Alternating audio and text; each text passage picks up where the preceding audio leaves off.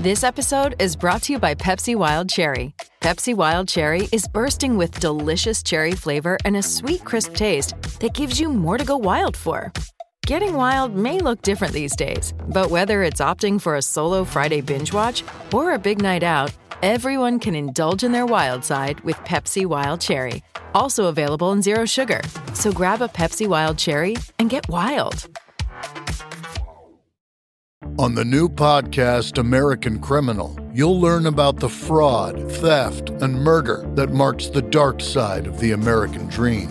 Like the Menendez murders. Was it two greedy kids who killed their parents for money, or is there more?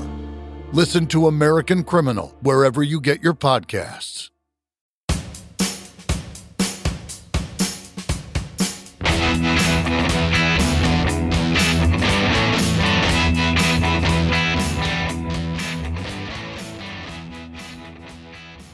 And welcome to No Filler, the music podcast dedicated to sharing the often overlooked hidden gems that fill the space between the singles on our favorite records.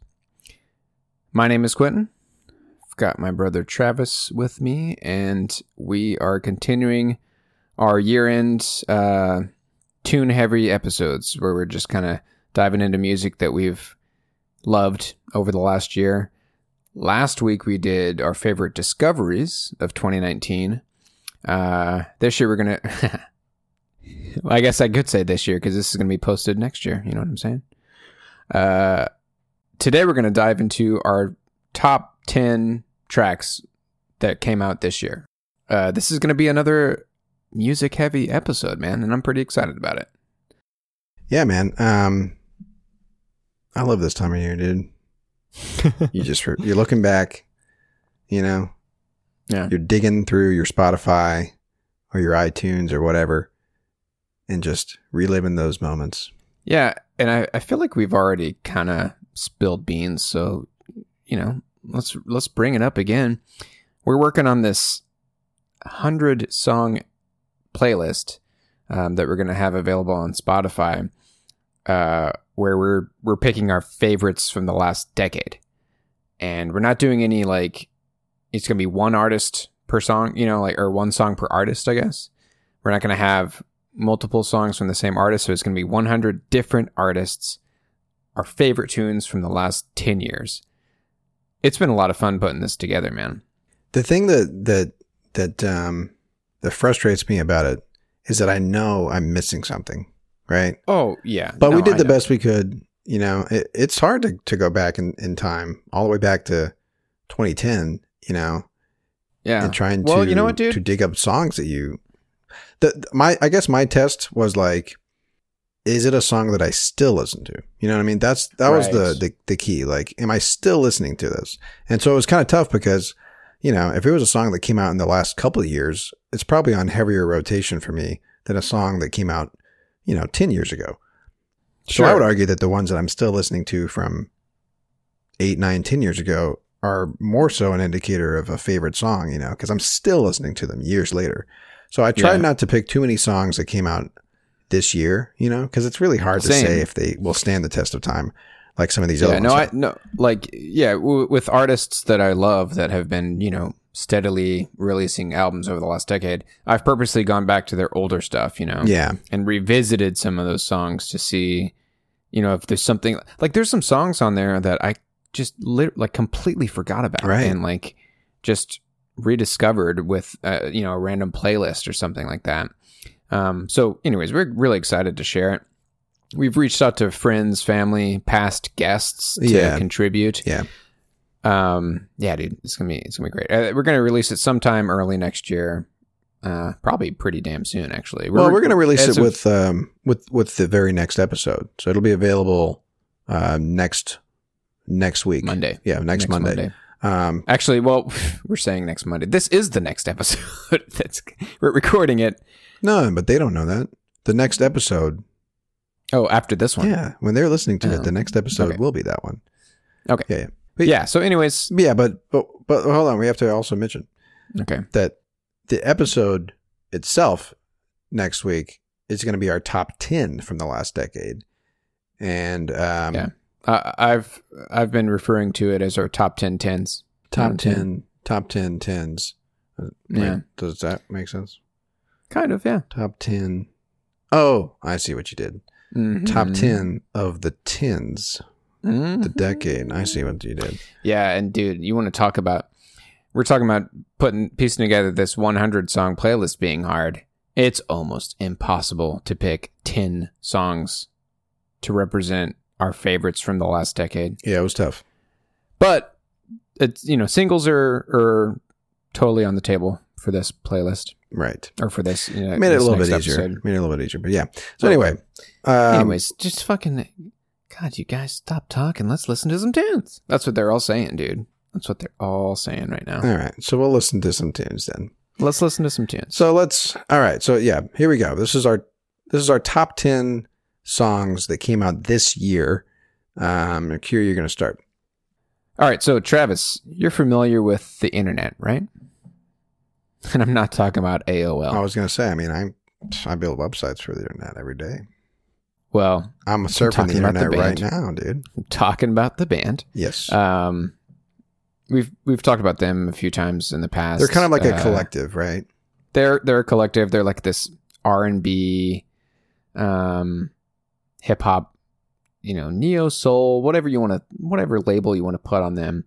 They're kind of hard to describe, but yeah, like you said, they're a collective, and within the band, they have members that are just on their own, just amazing musicians, and a lot of them do their own thing. Lead singer Sid the Kid, or she just goes by Sid now. She has her own solo album. They have a keyboardist named Matt Martians that kind of throws his own songs out every now and then. And a guitar player named Steve Lacy, who I have been a fan of over the last couple of years. He's released a few like little EPs and singles here and there. And he just released his first full-length album. Came out in May of this year. It is called Apollo 21 or Apollo XXI. And I'm going to play the first song on the record. So there's actually no singles from this released. So it's all fair game. I thought it'd be cool to start this episode with a track that starts an album. It's a really cool it's a minute 40 song, nice and short. I feel like this song represents kind of what he's all about. Really simple but creative beats, and really thoughtful and creative lyrics. So this song is called Only If.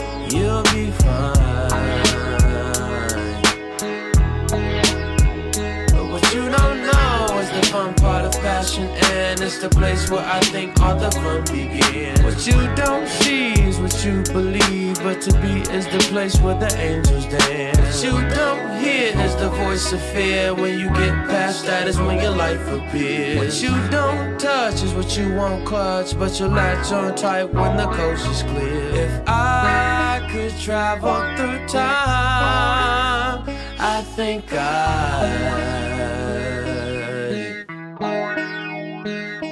would tell myself from the past, you'll be fine.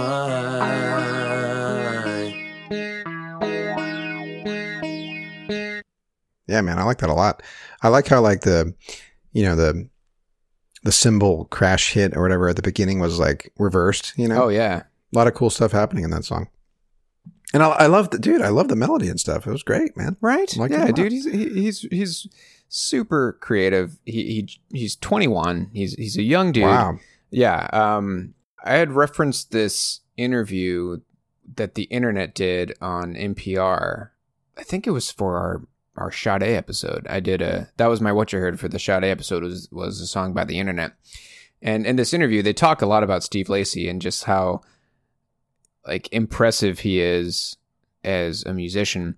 Like some of his early demos, he would, show up to a practice sesh or whatever for the internet.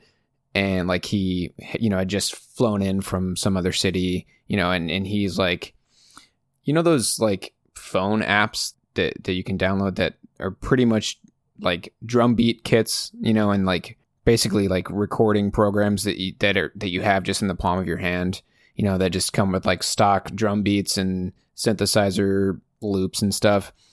He would just create songs with these super simple phone apps and like bring it to the people in the internet and be like, hey, this is just something I was fucking around with on the plane. And they would be like, what? This is amazing. Like, yeah, just the musicianship that it just comes naturally to him. Yeah, that's awesome. Yeah. I'm like I said, a year ago or however long ago it was that we recorded that Sade episode. I'm just super excited to hear what else this guy's going to do over the next, decade, 20 years, 30 years. I mean, he's just a kid, man. He's really impressive. Everything that he comes out with, I love. There will be a Steve Lacy song on our top 100 of the last decade for sure. Nice. Yeah, dude. So that's my first pick. What you got for us, brother? All right. So Q, do you remember on our music blog that we used to run called New Dust? I had a weekly post series called Electric Saturdays. You remember that? Oh, I remember. Dude, I fondly remember them Saturdays being full of electricity.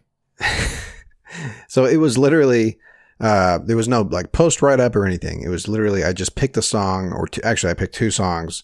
The only criteria is that it had to somehow fall under the, umbrella of electronic music, which is a vast and wide umbrella, right? Totally. Anyway, this artist was actually the first artist that was featured on Electric Saturday. His name is Luzine. He's actually from Seattle. Is that how you're saying that? Luzine. Lucine? I don't know, man. Lucine is how I always said it. Okay, like a sign. Yeah, wave. okay. Let's find this out. I got you. Lucine or Luzine, however you want to pronounce it. So this guy, it's the stage name of Mr. Jeff. I can't tell what letters these are. McElwain. Jesus, dude. God, I can't tell. That's what happens when you use a sans serif font. I can't tell if it's an I or an L.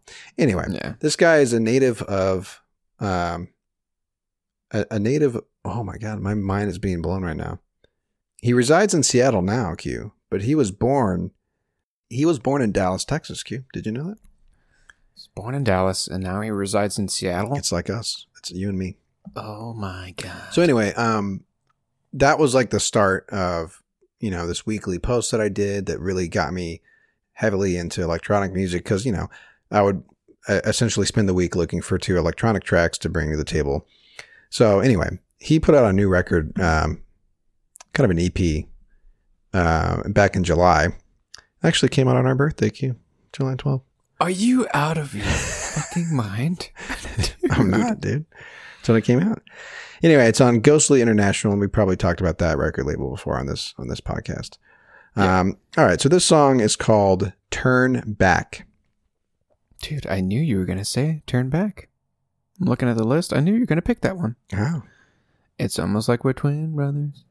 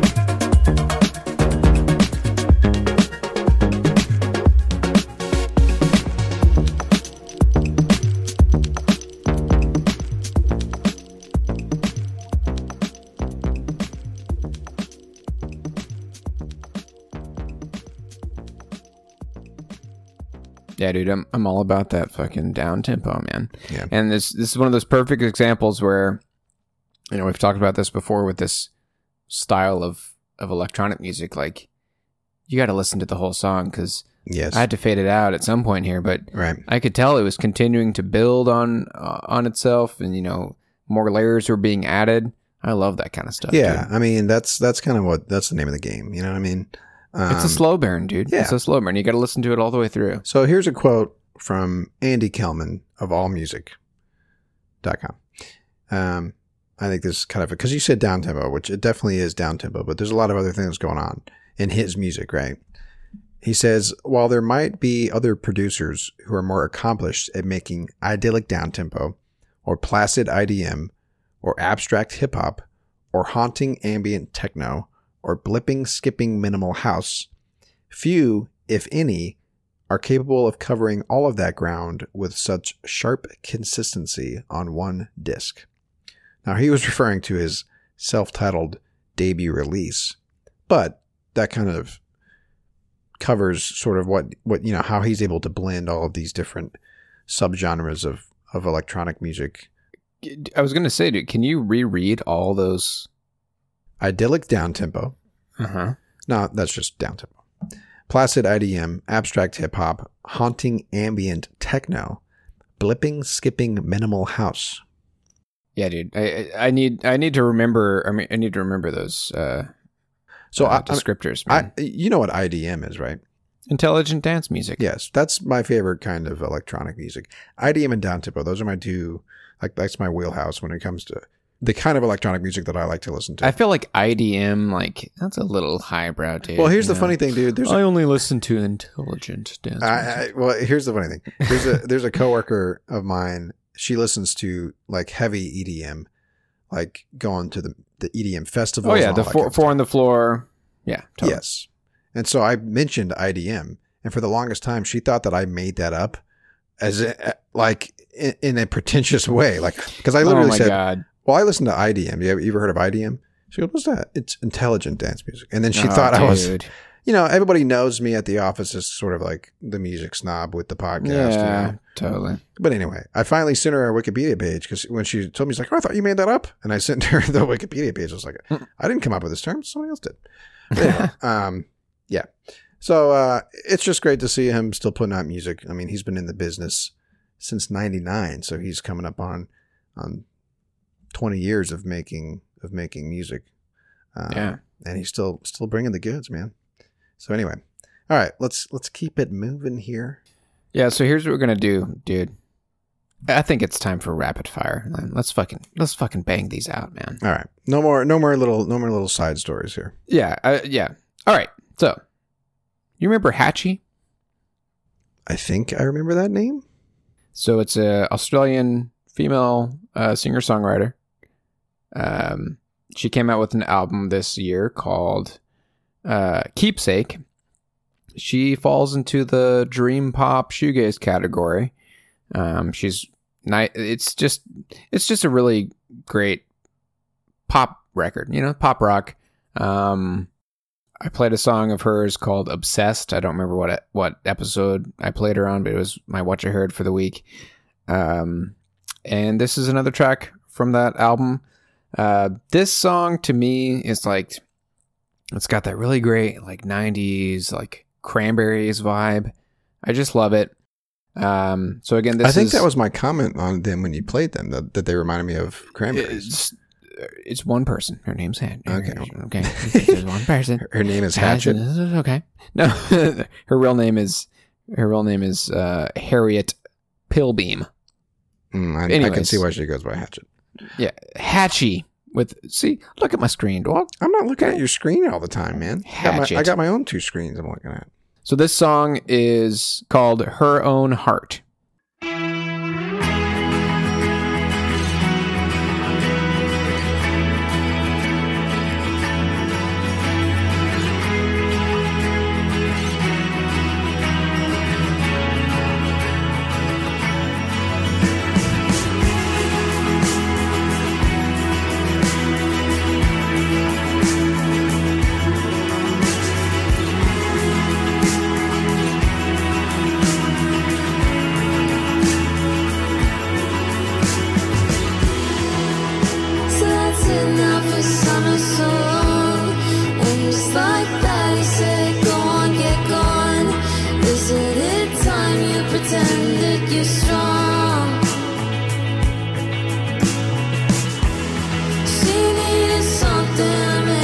feel real. It could be bitter, it could be surreal. Just need something to feel.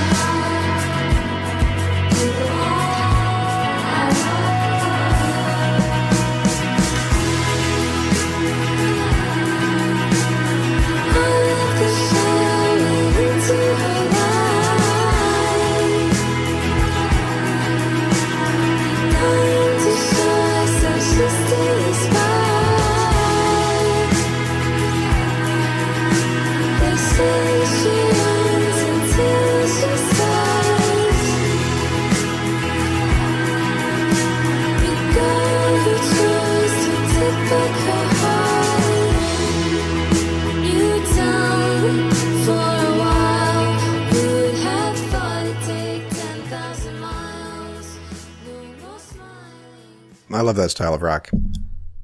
It's not. It's definitely 90s, like you said. Yeah, absolutely, like 90s alt rock. It's dream pop, dude. You know, it is dream pop. You're right. Just last week we were talking about how shoegaze and dream pop fall into the same category. Yeah, this is just another side of that coin. It's more dream pop. It's more poppy, but it's got that. It's the guitar stylings that are kind of, I don't know, like washed out in like reverb and... Right.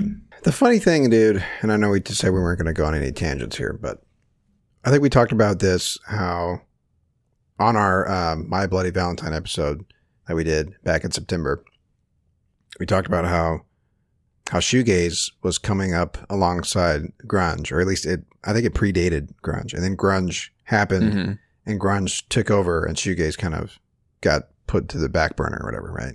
Yeah. It seems to me, from what I am learning, is that dream pop and shoegaze has been steady this entire time. If anything, it has proven to have more staying power than grunge. No, you're right, man. You and I, fell in love with the dream pop of the 2010s of this last decade. Yeah, but even when we were kids, dude, like some form of dream pop or shoegaze has been around, since... Yeah, and there's plenty of bands that are still making dream pop right now. Totally, so, and here's one of them, dude. Exactly. Yeah. Okay. Yeah, you're right, man. Yeah. Cool. So, speaking of My Bloody Valentine, this band was what you heard for that episode, actually. So, if I have an album on this list that we have covered in some way or another, I'm bringing a different track.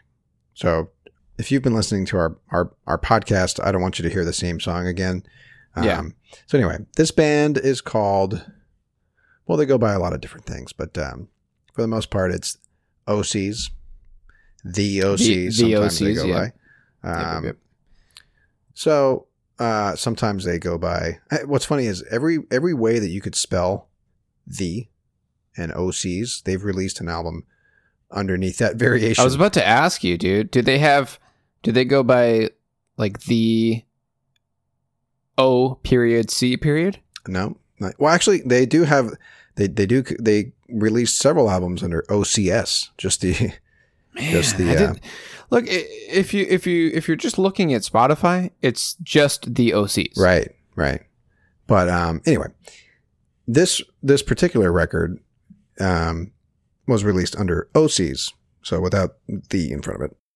This album is called Face Stabber, and it is definitely one of my favorite records from this year. I was tempted to put it on my top 100 list, but tried to find other songs that predated it because I don't know if I'm going to like this in 5 years.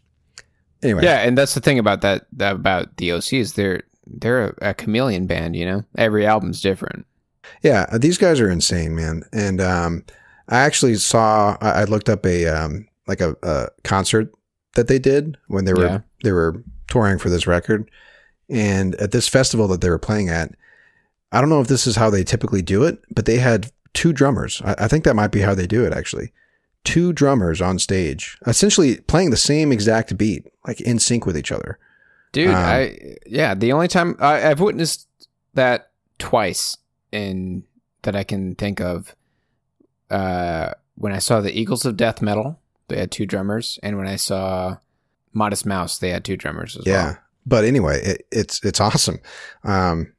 Just visually, it's just cool to see that, you know. It's fun. Yeah, it's fun to watch them either be, you know, in sync or playing something different. Especially for me because I'm a drummer and I just That's the only person that I care about when I'm at a concert is the drummer. It's the drummer, it's the drummer. So anyway, these guys are classified as garage rock, psychedelic rock, experimental rock, and I think that sums it up pretty well. This record, they described this album as, and I think this is kind of funny, SoundCloud hip-hop reversed, a far-flung nemesis of contemporary country and flaccid algorithmic pop barf. Yeah.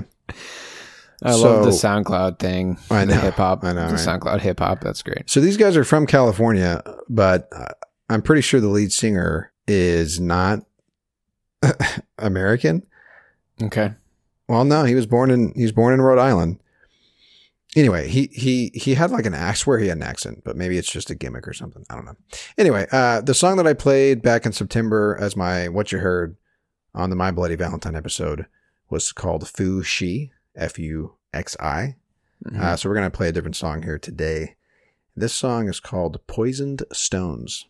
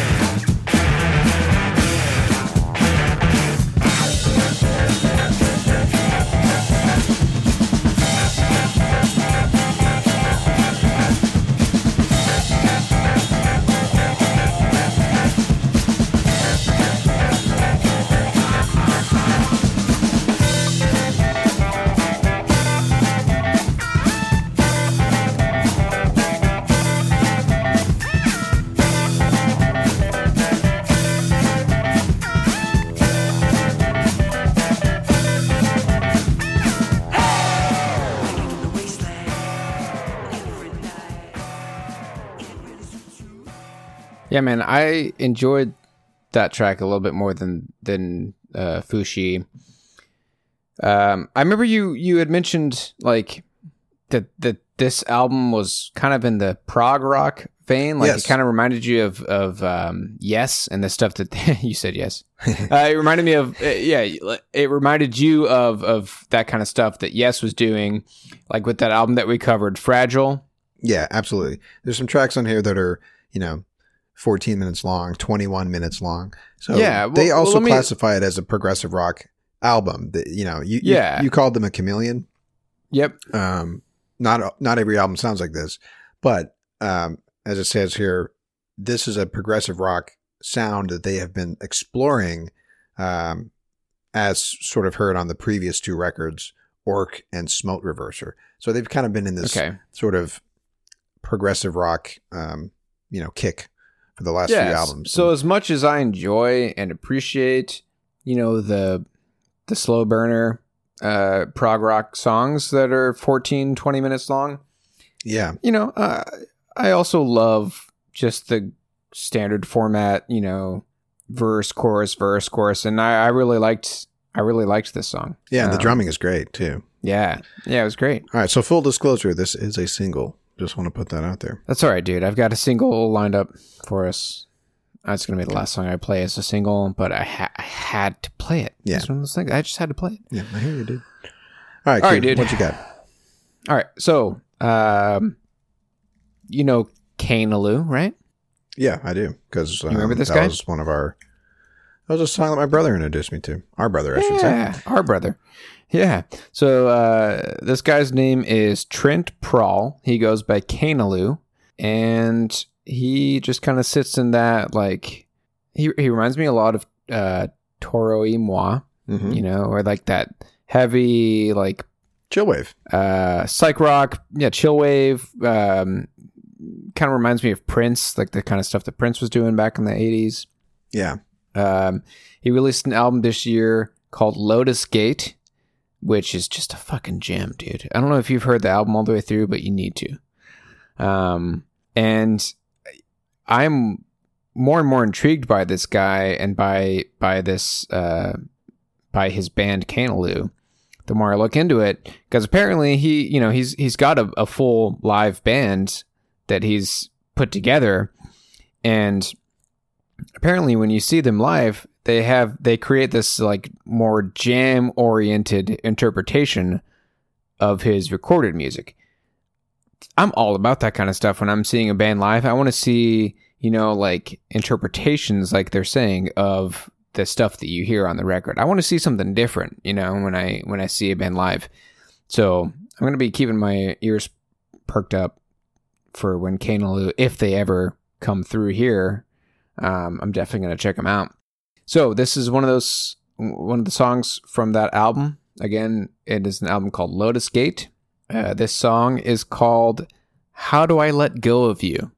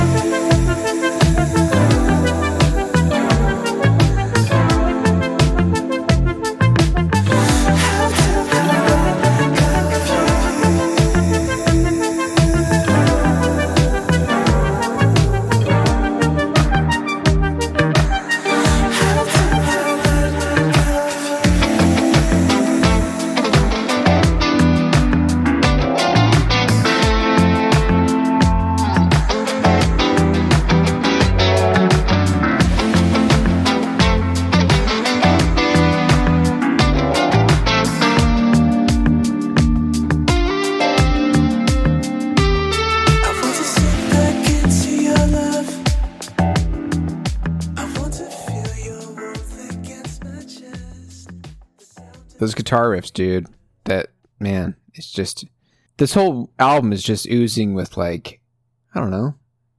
It's very lush. It's lush sounding. It's pillow talk, you know what I'm saying? Like, this is. Do you have any, I mean, can you vouch for that? I'm just saying, I can think of one instance. Have you tested it? we gotta keep this shit in. Have you tested it yet? This is talking about dirty laundry, dog. All right. We'll move right along here. So, yeah. Did you like it? I will just say this. There's a lot of artists right now that are putting out music like this, right? We talked about a few of them, like Toro y Moi. what is his name? Chaz Bundick. That's his name. Yeah. But that's his name. There's few that do it in a way that like captures my attention or whatever. A lot of times I'll hear a band that tries to do this and be like, okay, yeah, there's another one that's trying to do that sound. But when I heard this guy's record, he captured my attention with it. So like he's doing some different things with it, you know. But yeah, you're right. It definitely sounds kind of like, you know, there's some 70s elements that he throws in there, you know, for sure. But yeah, good stuff. Like you said, man, it's just one of those bangers. You know what I'm saying? Oh yeah, dude, it's banging. So yeah, dude. So before you get into your next pick, let's take a quick break.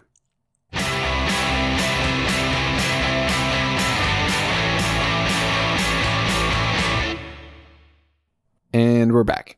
All right, dude, what you got for us? All right. So here's another artist that you may be familiar with if you listen to our older episodes, or if you've been with us for a while now. I talked about these guys. This was my What You Heard for the Caius episode that we did back in early October, which is when this record was released. It came out October 4th. So this band is called Dive, D-I-I-V, in capital letters. Let me just quantify that. And I feel like for me, this has been like the year of shoegaze and dream pop. I've been listening to quite a bit of music like this, is what I'm realizing. And this is one of those instances. So I fell in love with this record when it came out. The album is called Deceiver. And I saw these guys live. This is when I discovered that band that sounded like they were Nirvana, basically.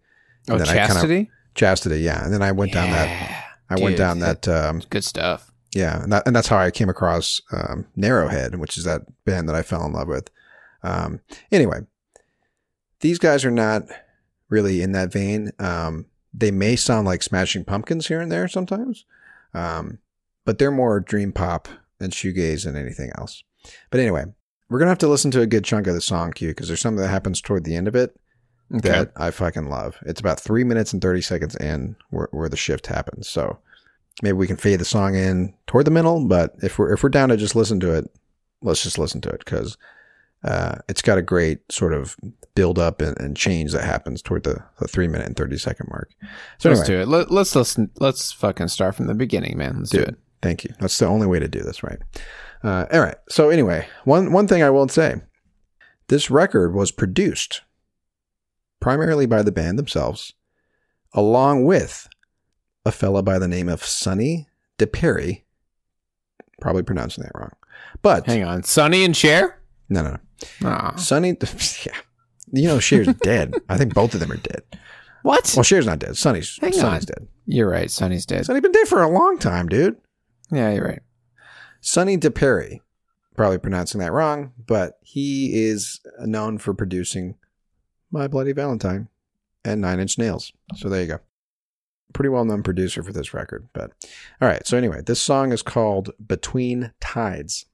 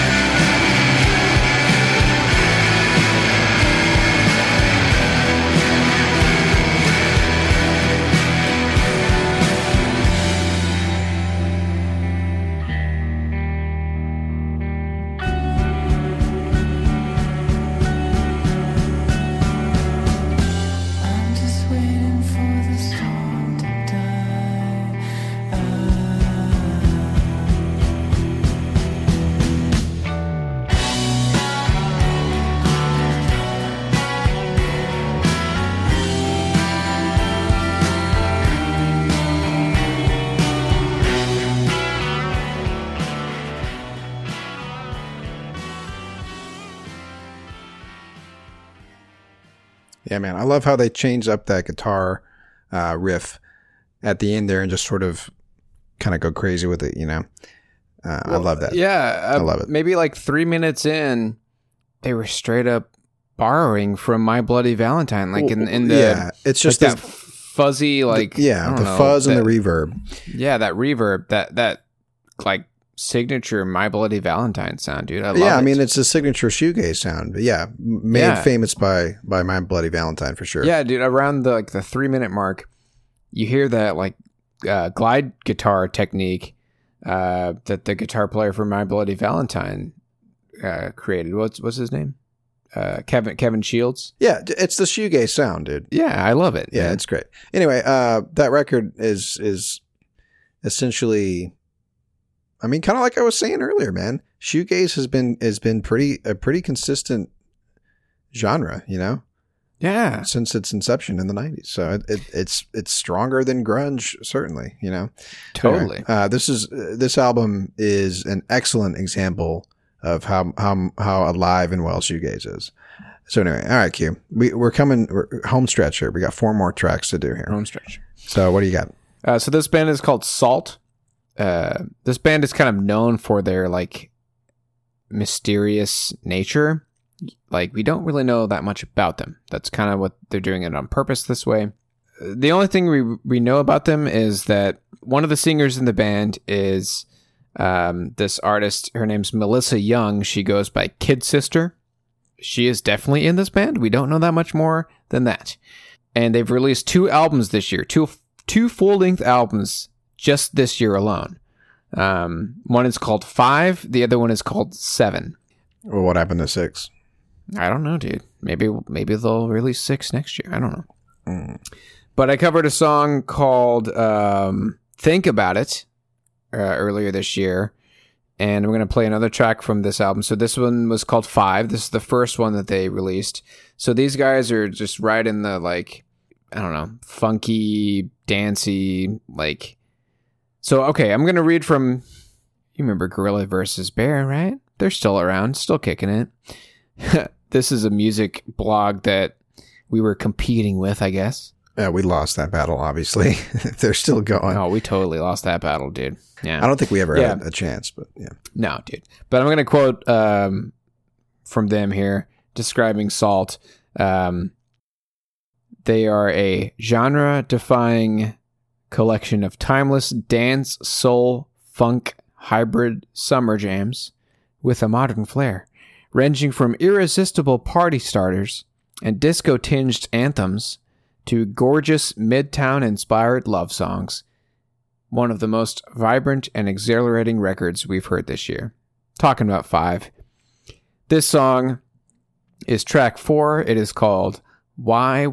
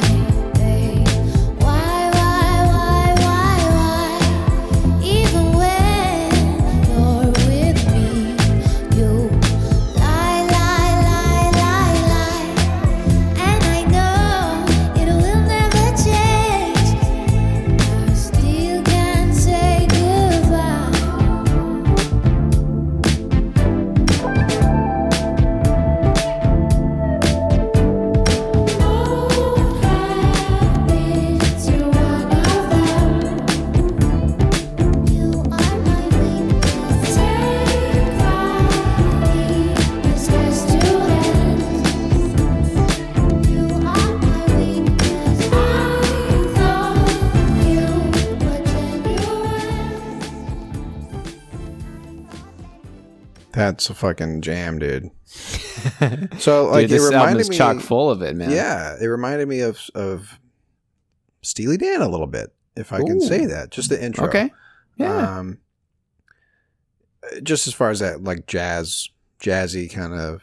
Yeah, dude. You know, disco-y, fusion-y kind of stuff. Yeah. Yeah, man. That was tasty. That's a great way to put it. I like how the two records here, they both came out in 2019, like you said. Yeah. But they just use matchsticks to make the numbers, which is interesting. It's cool, right? Yeah. Yeah, I like how the first one, 5, is used like Roman numerals. Yeah. Or not Roman numerals, because that would be a V, wouldn't it? Oh, you're right. That's not Roman numerals, but that's something. That's something. So we'll just cut all that out. Yeah. Okay. All right. We're done. Yeah. We're done. I know, dude. We've already established that many times over. Yeah. So again, we don't know that much about this band. Like, maybe it's kind of like the Nameless Ghouls or whatever from what are they called? From Ghost. Yeah. We just don't know that much about the members of this band. Do they tour? I don't know, dude. I don't know anything. You think I did my homework for this episode? No, I didn't. Oh. So what you got, brother? All right, let's bring it home. All right, we're bringing it. So this next track is from a little known band named Wilco, which I think everybody knows who Wilco is. I love, dude. Yeah. Yeah. If you're our age, you probably know who Wilco is. Yeah, they're arguably one of the greatest indie rock bands of all time. I think so. Yeah. Jeff Tweedy in the gang. Jeff Tweedy. I mean, the guy, he's been on Parks and Rec, you know. Yeah. If you are a fan of that show, you might remember his band, Land Ho.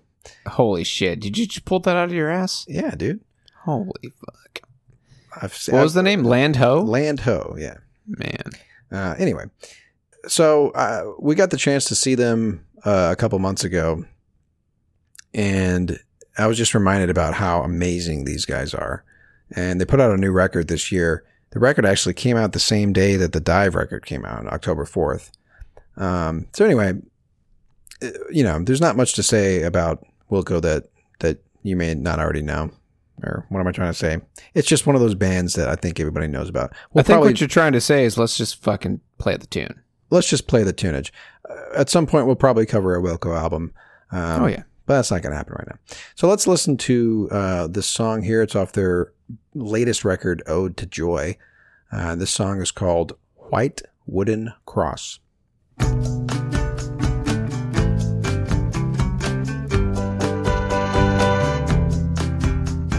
White wooden cross by the side of the road.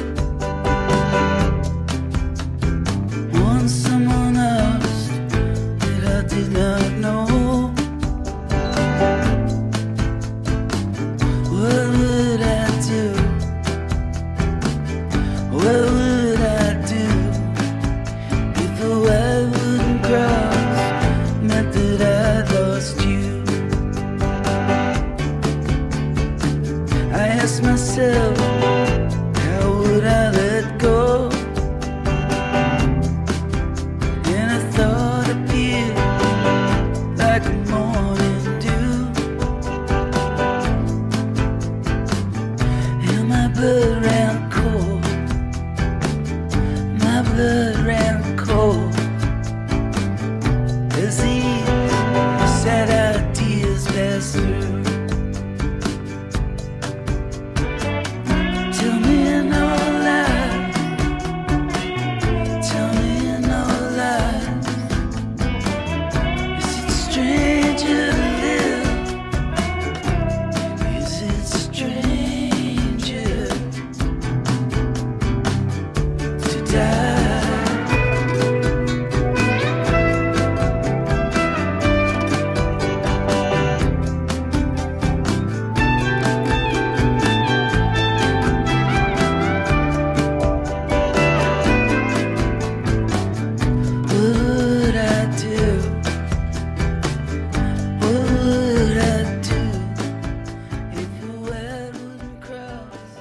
Just a classic Wilco track, you know. And his voice is just so iconic, you know. Yeah. It's unmistakable. Like, he's got one of the most unique voices in rock, I think. So I feel like I got to tell this story now that I got the chance, man. Okay. You know, I lived in Austin when right out of high school. I got to see them play at Austin City Limits right after Sky Blue Sky came out. So 2007. Yeah. But so, you know, Austin City Limits has the like studio recording videos that I think it's on PBS that they release them. You know what I'm talking about? Yeah. The iconic. Uh-huh. Yeah. So we stood in line to see Wilco because they did a session for that studio recording. And dude, we literally were next in line to get into the studio, and they fucking stopped us and said, "Sorry, we're at capacity." Now, you said you saw them live though. Well, I saw them at ACL, which is like, just your standard music festival, you know. But yeah, we were that close to seeing them in the studio, man, for ACL, dude. That fucking close, man. Dude. If only you guys, you know, didn't take the bus or whatever. Yeah. There's so many things that had to happen. There's so many factors, man. I know. You know what? I don't like talking. I don't like talking about it. Yeah. I just wanted to bring it up because, you know. Well, anyway, if you saw them for that tour, that must have been incredible. Great, that might be the record that we talk about at some point. Totally. Yeah. Anyway, one thing, man, I got a shout out to the guitar player because seeing him live, little did I know, because I'm such an idiot. This guy, his name is Nels Cline. Yeah, he was in a band. He's a prolific guitar. He's been recording and releasing music since the 80s. And joined Wilco back in 2005 after Sky Blue Sky. Okay, pretty much. He was there for the recording of Sky Blue Sky. Yeah, which is funny because one thing that I remember the most about Sky Blue Sky is the guitar work.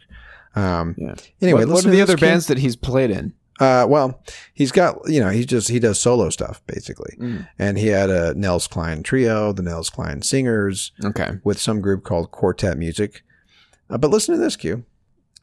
He primarily back in the 80s, he played jazz, often in collaboration with his twin brother Alex Cline, who played the drums. That's just like you and me. Why couldn't we never did that. Instead, we made a podcast instead. So there you go. Yeah, there we go. Okay. So that's that, man. It's Wilco being Wilco. You know, they can do no wrong, like you said. So anyway, all right, Q, what you got? Last track for you. All right, so you remember Juniore, right? Yeah, oh yeah, dude.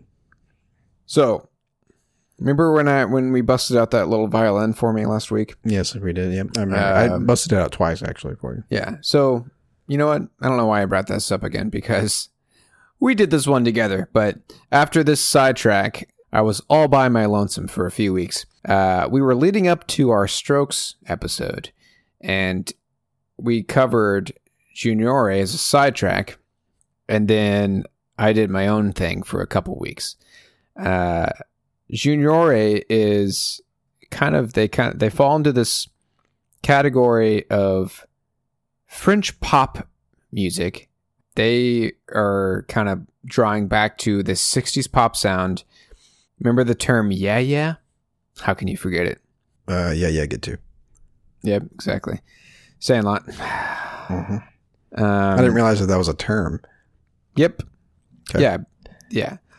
It references this specific style of French pop music from the 60s that originated on this radio program that like brought forth these French pop artists that it was just very specific, like bubblegum pop kind of, you know, happy-go-lucky pop tunes, you know? Mm-hmm. And Juniore kind of tapped into that sound. They've been making music since probably around 2010. And this is a single, okay? Just throwing that out there. This is a single. You know, but right. I love this song so much, I had to share it. This is definitely one of my favorite discoveries of this year. So, without further ado, here is that tune. That's a callback. That's a callback, dude. All right, this song is called Abba de Cord. That's how she says it, dude.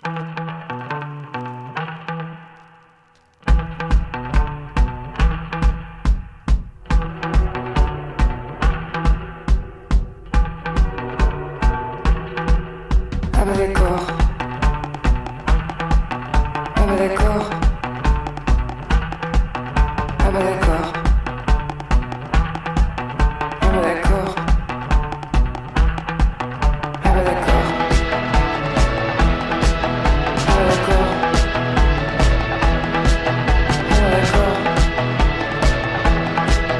Ah bah d'accord.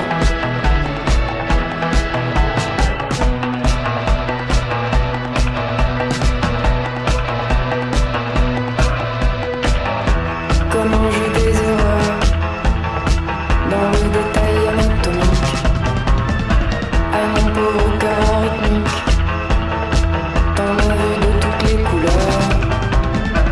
Entre nous, ça va faire un malheur. Ah bah d'accord.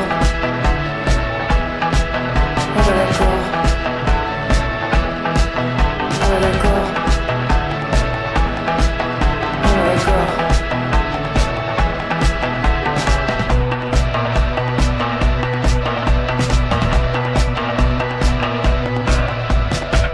Mauvais perdant, petit joueur, un gros défaut de fabrique, l'emballement psychosomatique, bouffé délirant de chaleur, affiché au relevé du compteur, l'extrasystème mélancolique. Entre nous, ça va faire un malheur. Ah bah d'accord. Ah bah d'accord. Ah bah d'accord. Yeah, man. I've listened to quite a bit of their stuff since you introduced me to them, and they're great, man. It's just great stuff. They've got this like attitude. I don't know, like this. It's all just like surf guitar, like. And she has a very straightforward delivery, which is kind of cool. Yeah. It adds to the attitude, like you said. Yeah. Very like great, I don't know, noir. Yeah, you know? Sure. I love it, dude. I got you. Especially with the imagery that they use. It's a lot of black and white. Yeah. All their album covers are very similar. Man, really great. Apparently the lead singer does all the artwork for all their albums. Yeah, it's awesome. Dude. Yeah, it's good stuff, man. Yep.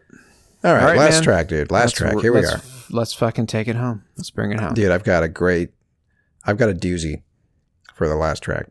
So this is something that we've never done before, Q. This is the very first cinematic score that we're talking about here. Which, you know, I've kind of we've hinted at like, oh, we love electronic music, but we haven't really covered much of it on this podcast. I don't know if I've mentioned my love for video game scores, but I don't think I've ever touched on that really on this podcast. So there's a lot of areas that we haven't really, you know, touched yet. But movie soundtracks is another one of those genres, if you will, if you want to call it that I absolutely love. Sometimes I'll listen to, especially with video games, a lot of times I'll listen to a score and never having seen the movie or play the video game. You know, I just love the sound of movie scores and thematic scores, you know. This little known score here is for the Disney Plus series The Mandalorian, which a lot of people have seen. So I feel like I don't need to caution with spoiler alert, but I'm going to, because I'm still going to say spoiler alert in case you don't want to, if you haven't seen it yet. You got to know the scene to appreciate the song. Go ahead. This is nothing major, but I think everybody has seen Baby Yoda at this point, right? Oh, yeah. If you've been on the internet in any way, shape, or form, you've seen a picture of Baby Yoda. So anyway, this is the first scene where we see his powers. I'll just say that. This is a fight scene between the Mandalorian and this creature called the Mudhorn. I mean, dude, I might as well not even watch it now. Thanks. Thank you. This is not really a big plot point. But the point is, the Mandalorian's getting his ass beat by this giant. It basically looks like a giant rhino, right? It's got this giant horn. It's called the Mudhorn. And, you know, the Mudhorn's charging at the Mandalorian to kind of do the death blow, the final blow. And then Baby Yoda, known as the child in the series, uses force to sort of halt and float and levitate the Mudhorn, like stop him in his tracks, basically, which gives the Mandalorian time to sort of stab him and kill him, right? So it's a very important scene to the show because it's the first time we see the powers that the child has. Anyway, the name of this guy, I had to look up his pronunciation. He's a Swedish composer. His name is Ludwig Göransson, and he is known for really, he kind of made a name for himself with his Black Panther score that he did. And now he's just on the rise, man. And the stuff that he does on this soundtrack is just amazing. The music for The Mandalorian is incredible. So anyway, let's just listen to it. The song is called The Mudhorn, and this is another one where we may as well just listen to the whole song. So here we go.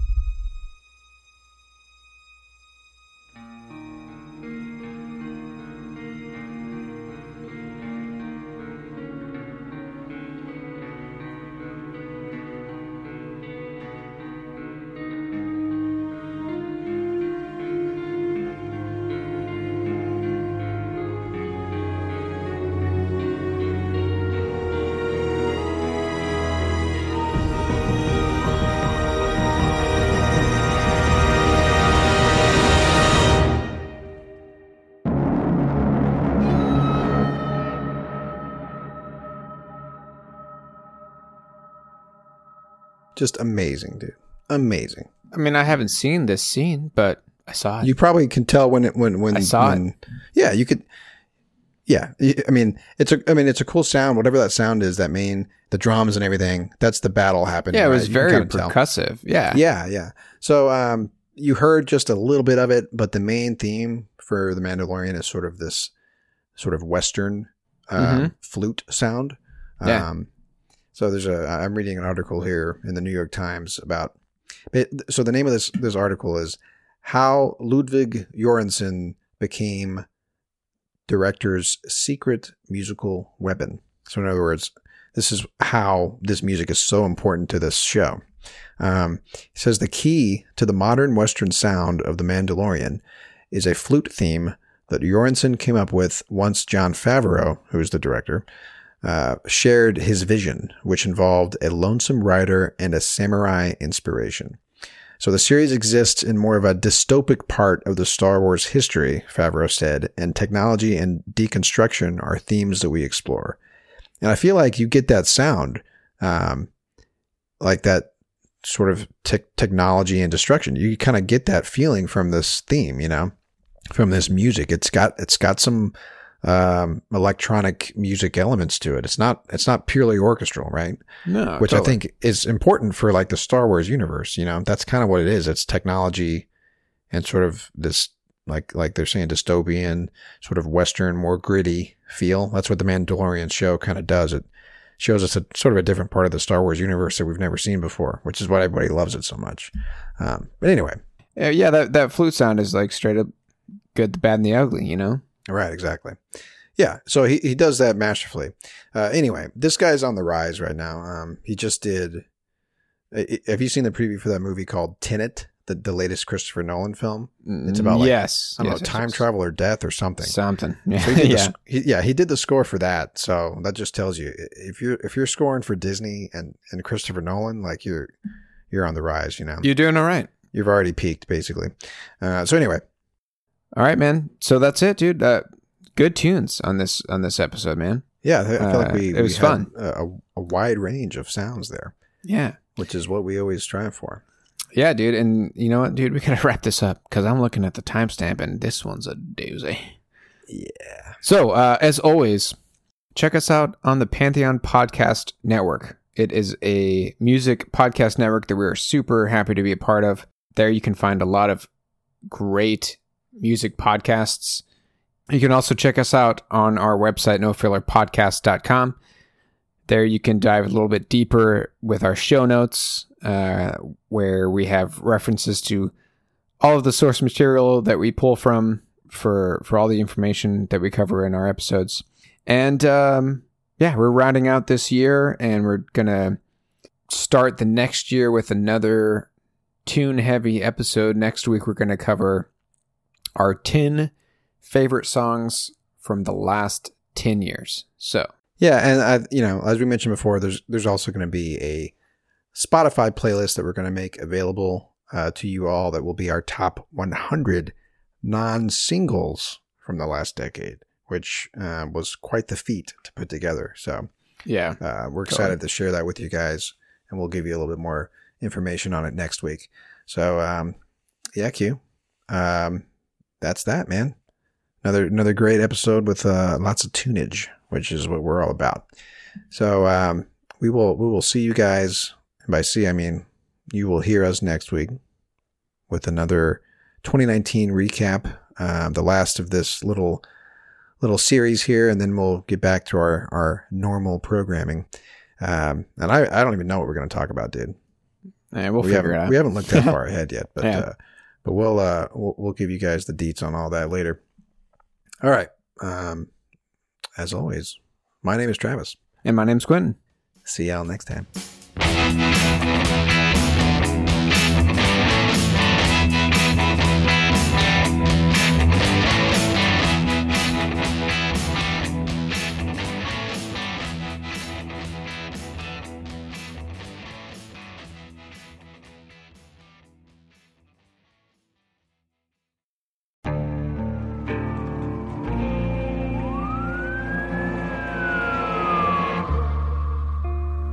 What would you do to achieve the American dream? The big house, the happy family, the money. 911, what's your emergency? Would you put in the hours? Would you take a big swing? What's the problem? What's the problem? Would you lie? Would you cheat? Were they shot? Were they shot? Would you kill? Yes. My mom is dead. My mom is right there. From Airship, the studio behind American Scandal, comes a new true crime history podcast. I'm Jeremy Schwartz, and I'll be taking you inside the minds of some of our most notorious felons and outlaws, exploring the dark side of the American dream. In my new show, American Criminal, you'll meet the picture-perfect brothers who killed their parents, the thief who stole babies, the crypto king who siphoned off billions, and plenty more. From assassins and gangsters to killers and con artists. Whatever the case, whoever the criminal, you don't know the full story. Until now. Don't miss the debut season of American Criminal, The Menendez Brothers, beginning February 29th. Listen wherever you get your podcasts, or to get early ad-free access to the entire season first, plus hundreds of other ad-free history podcast episodes, subscribe at IntoHistory.com.